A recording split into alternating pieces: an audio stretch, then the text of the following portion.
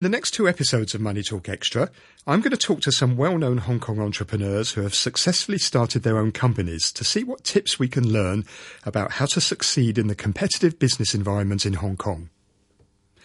In 1965, American Jim Thompson was travelling around the world after finishing his degree and had settled for a while in Japan to work for a moving company. It was there that he made a bold decision. He sold his return plane ticket and used the proceeds, along with his savings, a total of $1,000, to start his own removal business. 52 years later, Crown Worldwide is now the largest privately owned logistics company in the world, spanning 55 countries, employing over 5,000 people, and with assets of almost $500 million and revenues of over $800 million. Jim Thompson is still actively involved in the company he owns as its chairman. I caught up with him recently at the Crown Holdings head office. Well, my case was very unusual because I actually hadn't intended to start a business, but I was working for another company. It was the first job I'd had in Yokohama, Japan, and I was actually let go by the company. So I was actually without a job in 1965, and I made a decision to try to start a business. And my startup was very unusual because I didn't have any money. I just had a lot of desire, and I had a good idea that I thought was going to work. And so I just put a lot of energy into it, and it was an inch-by-inch development. And gradually we got some business and saved the money we earned from that business and reinvested it, and the company began. And it was in the business of international moving, and it was a time in Asia when that type of investment by foreign companies and relocating people was just beginning, and it was very undeveloped. So I was kind of fortunate in getting the timing right. So you're an ideas person. For a lot of people, they have ideas, often quite good ideas, but the struggle is often putting that into practice, converting it into something that works. How did you manage to do that? Well, the biggest problem we always had for the first 5 years at least was money. We never had enough money to develop the business as we had hoped to do. But we found that there was a lot of need for the particular service that we were providing, and as we spread our name around in the markets in Tokyo and Yokohama, we found more and more customers were calling us.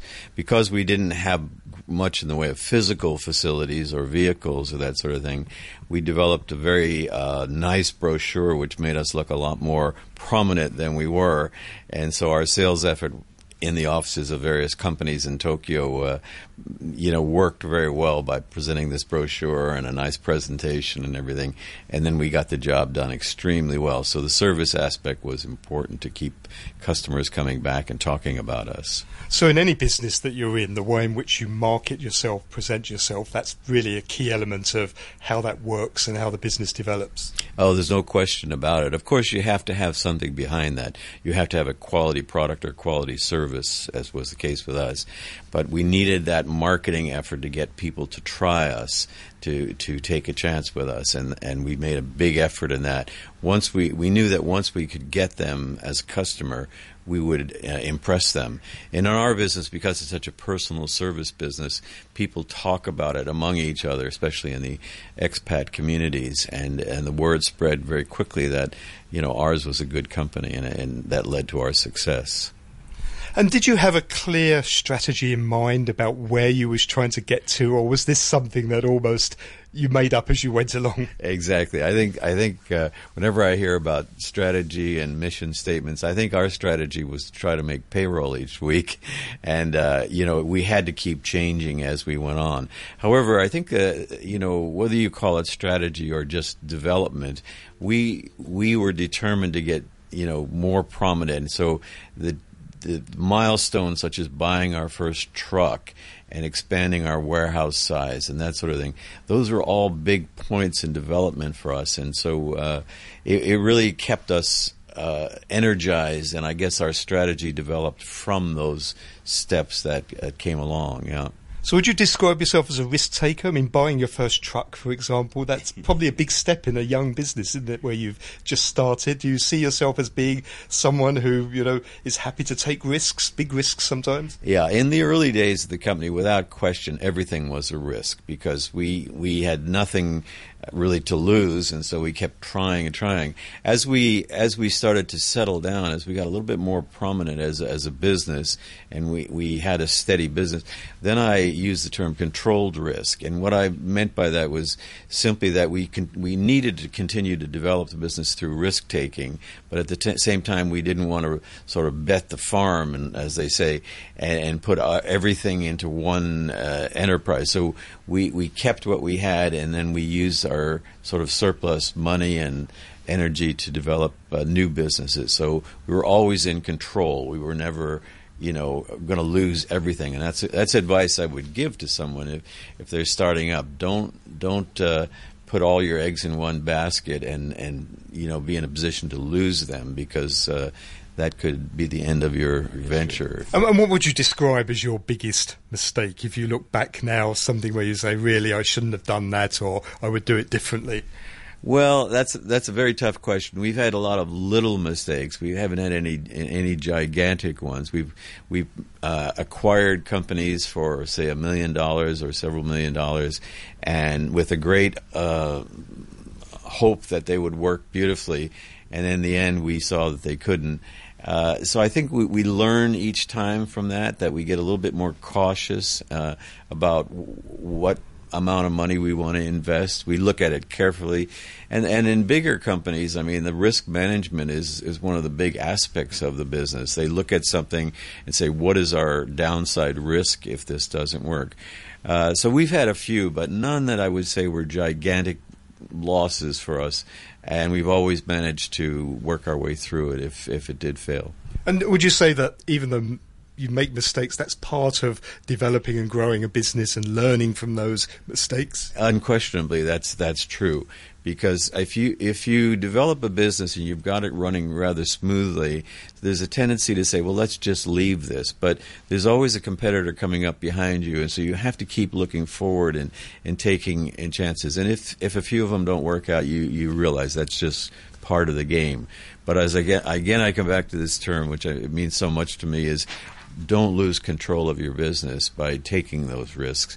If they don't work out, you still have your basic business to fall back on. And what would you say is your most satisfying moment in what you've been doing so far? Well, every day I kind of realize what's been achieved, but I think the most satisfying thing for me has always been to watch the young people come into the company, which are all over the world now and in large numbers, and to watch them develop their skills within the company. I look at it and I say, well, I created this environment for them to join, and then they get so intense about wanting to improve themselves and doing some pretty amazing things for the company too. So sometimes I just sit back and look at that, and I feel huge satisfaction that I was able to give that opportunity to an awful lot of people. I mean, hiring is a big aspect, isn't it, of any business. It's one of the things that people often find hard to get right. What sort of qualities do you look for in people when you're going to employ someone in your firm? Well, first let me say that I think that the human resource management in a company, it could be a senior manager doing the hiring, but very often the human resource will scan or vet the people that will be coming before the managers. And I think the ability to pick the right people for the right type of business, which is often the human resource manager's job, is extremely important. But on a personal basis, when I see someone, of course you look at their background, and I tend to avoid people who change jobs a lot, because I realize that they're some way discontent with what they do. But I also look for their enthusiasm for the job, more so than just their sort of achievements in the past. If they join a company and they really do give you the feeling that they want to contribute to it, they want to build the business, that makes me feel very comfortable with the person. And of course you look for previous experience in terms of the type of business you do. I think in a service business like ours, there are qualities of people that have to be tuned into services as opposed to just a manufacturing type job or an operational type job. So, Jim, with all the things that you've now learnt and seen over the years, if you could in some way travel back in time to your young self in 1965, that day when you first set up that business, what would be the one piece of advice you could give yourself now, or would give yourself now, in light of all that you've known and learnt? Well, I think in our case, because we were so short of money, it was a very punishing.